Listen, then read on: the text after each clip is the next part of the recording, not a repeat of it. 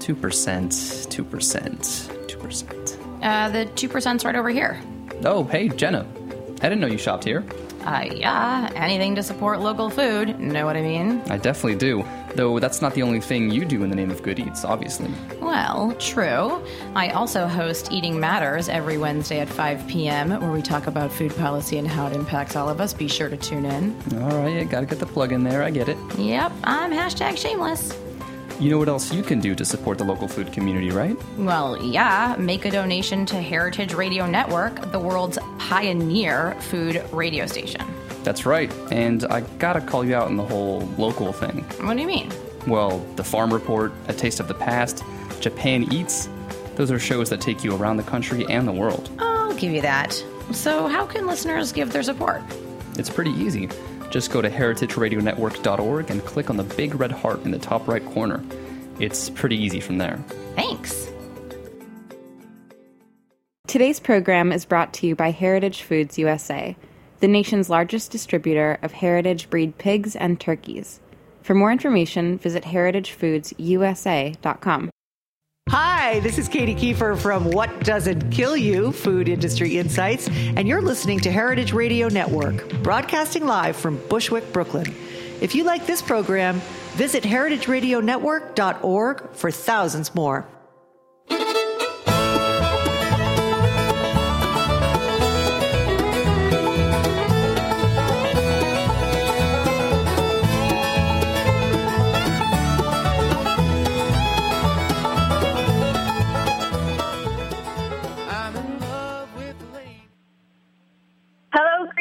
This is Greenhorns Radio for young farmers, by young farmers. I'm your host, Severin. This is a radio show, and today we have Andre coming to us from the beautiful San Juan Islands, where he is milking goats and living his dream life. Welcome to the show, Andre. Hi, Severin. It's great to be on here. I've been looking forward to it. Me too.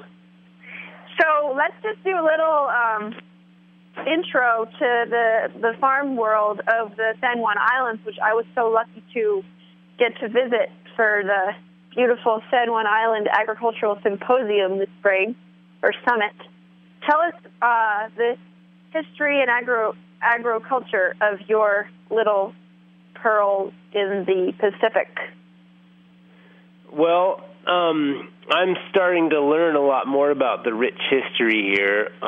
We're pretty blessed right here on Lopez at the farm that I'm on, this 40-acre piece that was actually a lot bigger before. But in the the early 1900s, 1915, I was told was the height of prosperity in the San Juans for agriculture.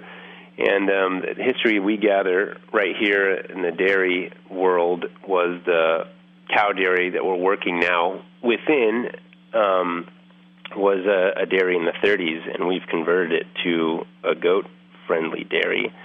And we're using the same old milk house to cool our milk again that used to be used for cooling cow milk back then. And it's a pretty fun place to be working within.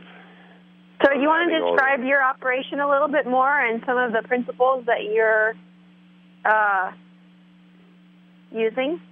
Yeah, be happy to. I saw the disclaimer on your thing, and I tweeted it, and I got lots of happy likes that were about what benefits raw milk could have as well as risks. Oh, yeah, the sign that I had on the menu board at the event. Yes. That you posted, that was very, very funny of you to do that. Thank you. Wait, explain. The people don't know.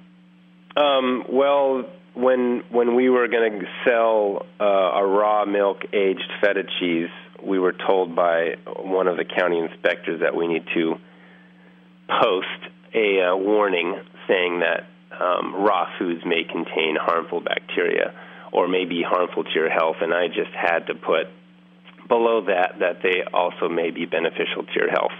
So I had that both at the same time. I know myself as being a little bit of a rebel and a stubborn person, I think much like a goat. Well, especially in kidding season. Yes. Yeah, so we have let's talk about your operation. Yeah, we've got mostly a herd of alpine goats. A couple Nubians mixed in there. We're milking 14 right now, and a friend of mine told me that we're not a micro dairy, we are a nano dairy. Very, very small. We're doing it raw milk, selling fluid raw milk, and we're able to make a couple of aged cheeses that are raw. And we chose to keep their horns on. It's a kind of a controversial thing, or it's just a thing that people do. They just disbud horns, all dairies across the nation, and you're automatically disqualified if you have a goat with horns in a show. So we decided to keep horns on, and I've never looked back. They're gorgeous with horns. So you have some theories around the way that you move the goats on the landscape, and as a herder, I noticed that you have a bunch of rock formations, and you have your sacrifice pasture, and you have, a pretty thoughtful grazing plan that you go on. Can you talk about that vis-a-vis like your seasonal rainy, like really, really wet and then pretty dry? Let's just talk about what you do with your herding. Yeah, we chose to bring a bunch of rocks, big boulders, with a backhoe over close to where the goats spend a lot of time because their natural habitat and rhythm is to be hanging out on rocks and all that. So we did that just for their fun and also to cut down on our labor. We don't have to trim their hooves as much because they have access to those rocks. We have about 40 acres, and we try very hard to put them on fresh pasture every 5 or so days. That's the life cycle of parasites. And goats in the natural environment like to eat off browse, shrubs, and trees. And if you put them on grass a lot, they can get parasites. So we put them on fresh grass every week or so, and move them like that, rotating pastures. And then we take the goats for walks up the hill, which I wish I could have taken you on a walk if you had more time here. They get a walk up on the road, and that trims their hooves, and then we go up to Lopez Hill to a land up there that's quite goat country, and they get to select their medicinal herbs of choice up on top of the hill. And I really want to do that a lot more. It's a really great thing for me to go up and just hang out with the goats and do what old people used to do. Hang out and herd goats. Yeah. Well, and, looking at the hydrology when it was raining so hard there and seeing how much water was just flowing across the landscape, what really came into my brain was the work of commons repair, and especially of the hydrosphere, and that, kind of compacted old dairy pastures might not be the optimum land use, end-all highest use, and the potentially more browsable, deeper-rooted ecosystems that would be goat-managed could be. Hey, we're getting a little theoretical. This is one of my problems. I start getting theoretical. And what we should really be talking about is, tell us about your theories around what kind of community it takes to run a cool farm and how you are approaching the community of your farm. Well, we're definitely interested in having several families living here with us on the farm. We have another family who's got 3 kids, and they take part in several milking shifts a week. And it's a lot of work to run a dairy, my God. I can't believe how much there is to do, and I need lots of help. And we've leaned on our larger community of Lopez Island for just funding. We did a pretty successful barn raiser crowdfunding campaign, and we raised $16,000 to finish our cheese aging cave. That is underway right now. We're getting our first layers of plaster put on. for that, and just other upgrades to the dairy for expansion. And then we would love to have, as we have already, had many community events that have happened here, and we'd like to open that up to more educational permaculture kind of workshops and just have the whole community involved. And I'm on a phone and I'm getting a call from somebody else, which I'm not going to take. Oh, sorry. The community is calling and they have things they'd like you to say. Yep. They have to wait. Well, and so much of dairy is people strapping themselves to this once or twice daily animal lactation cycle for, sometimes more than 30 years of their lives. And it feels like one of the things I noticed about your operation was the format of the barn and how you guys live there. It's less like an umbilical cord than like a multi-dimensional village, like a courtyard. More like a courtyard than an umbilical cord. Mm-hmm. And that there's like when you're walking from place to place, you're walking past things to do and you're within earshot of what needs to be heard. Yeah, like right now we're hearing all the kids crying because it's weaning time right now, so it's a little nerve-wracking to hear them crying. I know they're not stuck in a fence, but that's just how it goes. Yeah, I mean, that seems like as much a part of healing agriculture as not spraying poison is figuring out social and human relations to be less onerous and lonely. Mm-hmm. Yeah. So you can expand on that if you want, or we can keep moving. Well, I wanted to just describe a little picture of when you were here to the folks listening. I heard that Severin was out in the barn, and I walked out looking around for her, and I heard the goats in the barn, doing their sounds, and I looked over the edge where all the goats are in what we call the loafing shed, and I couldn't see Severin, and then I found her just curled up in the hay, right there amongst all the goats, and there's kids and everything, and it was just, I've never seen anyone do that, and I haven't even done that myself, although I've been wanting to. So it was nice to see you just curled up there hanging out, and inspired me to do it as well. Yeah, my superhero growing up was Heidi, and she always slept with the goats in the manger. Uh-huh. Yeah, that's pretty cool. It's pretty beautiful, I have to say. Gosh, what a dream world. What a dream world you've made for those goats. And those children who are as free as goats in the way that they play with each other. They, swirl in and out of every space, and they're going a gazillion miles an hour. Yeah.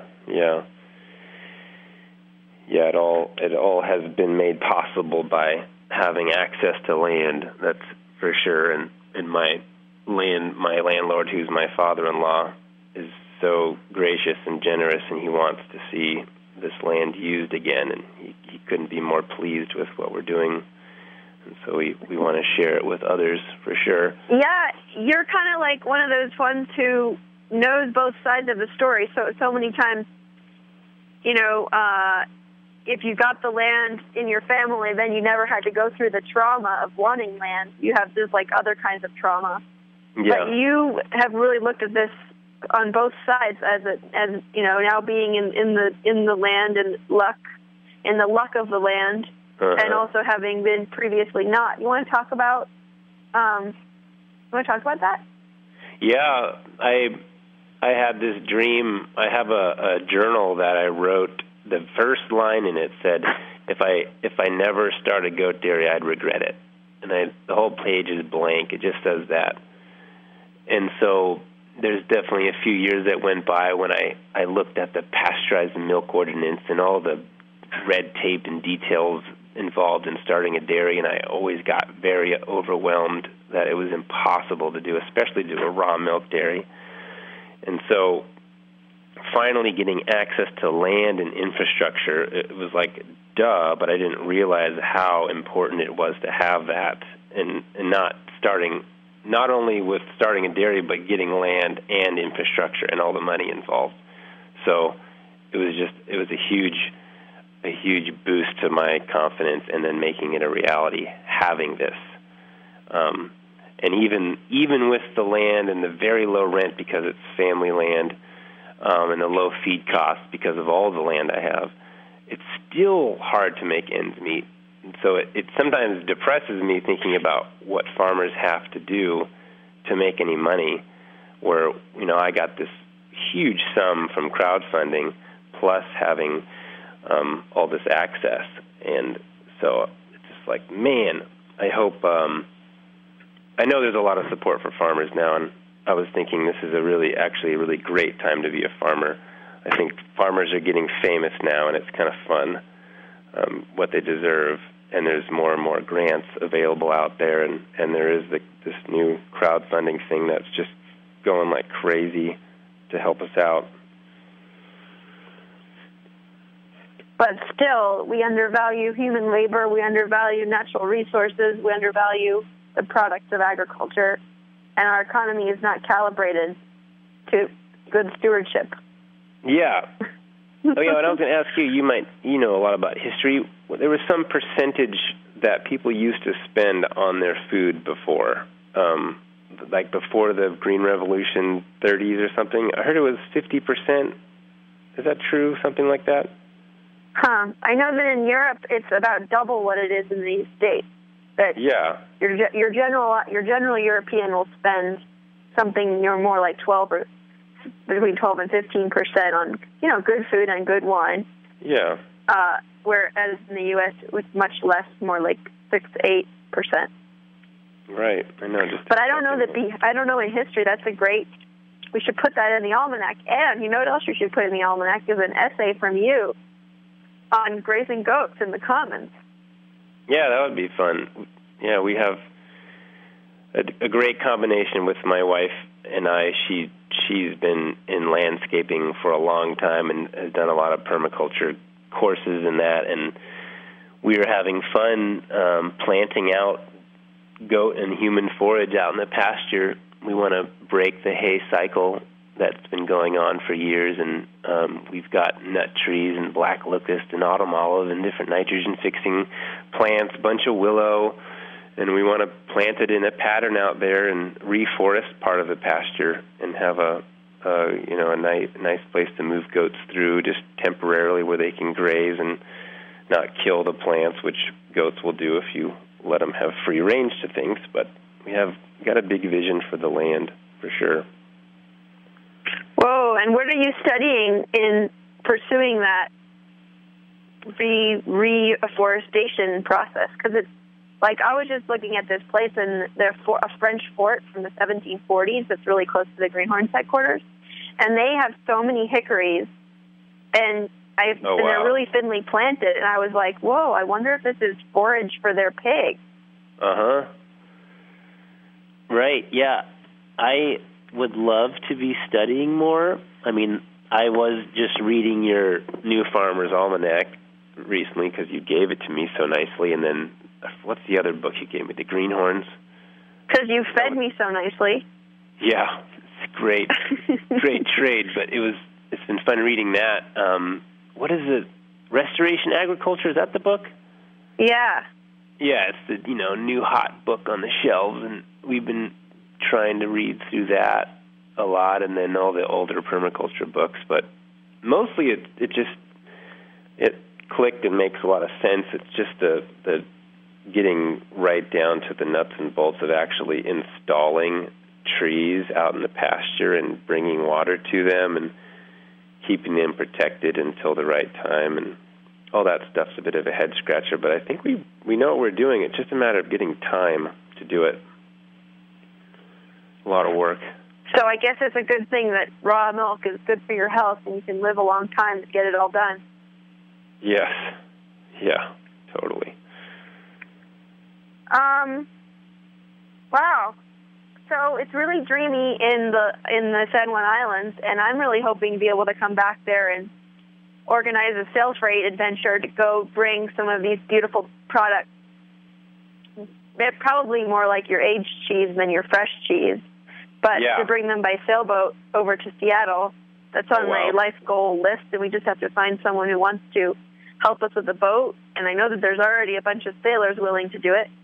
We already, I just went out with some men on those islands? What do you see on the horizon? What are you working towards?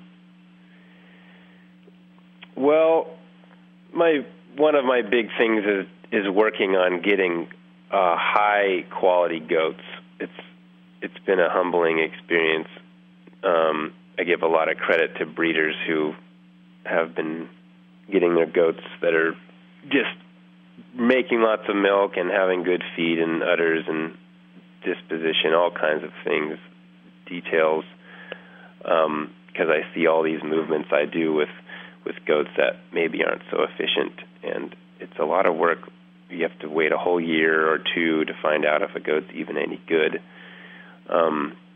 There's that part, getting better goats, and then we want to just develop our food forest system. And the sail trade thing has been on my mind for a long time. I mean, we just went out, did a little bachelor trip with 7 guys on the Tern. Did you hear about that boat when you were here? Mm-mm. It's a wooden, it's 21 feet. It's got 6 rowing stations and 2 masts. It's a rowing sailing boat made by some guys right here on the island, and they took it up to Alaska and back. And it would be the perfect boat for trading in the islands. Severin, we have to wrap up. Okay. Wrap up So it sounds like we have the perfect boat and a lot of enthusiasm and better goats every day. And this is the end of our episode time. And I say, high five, Andre. You rock. Thank you, Severin. And thank you so much for coming out here and rocking the Ag Summit. A lot of people were very touched by your enthusiasm and civil disobedience or whatever. Thank you. Big love. Bye-bye. All right. Bye-bye.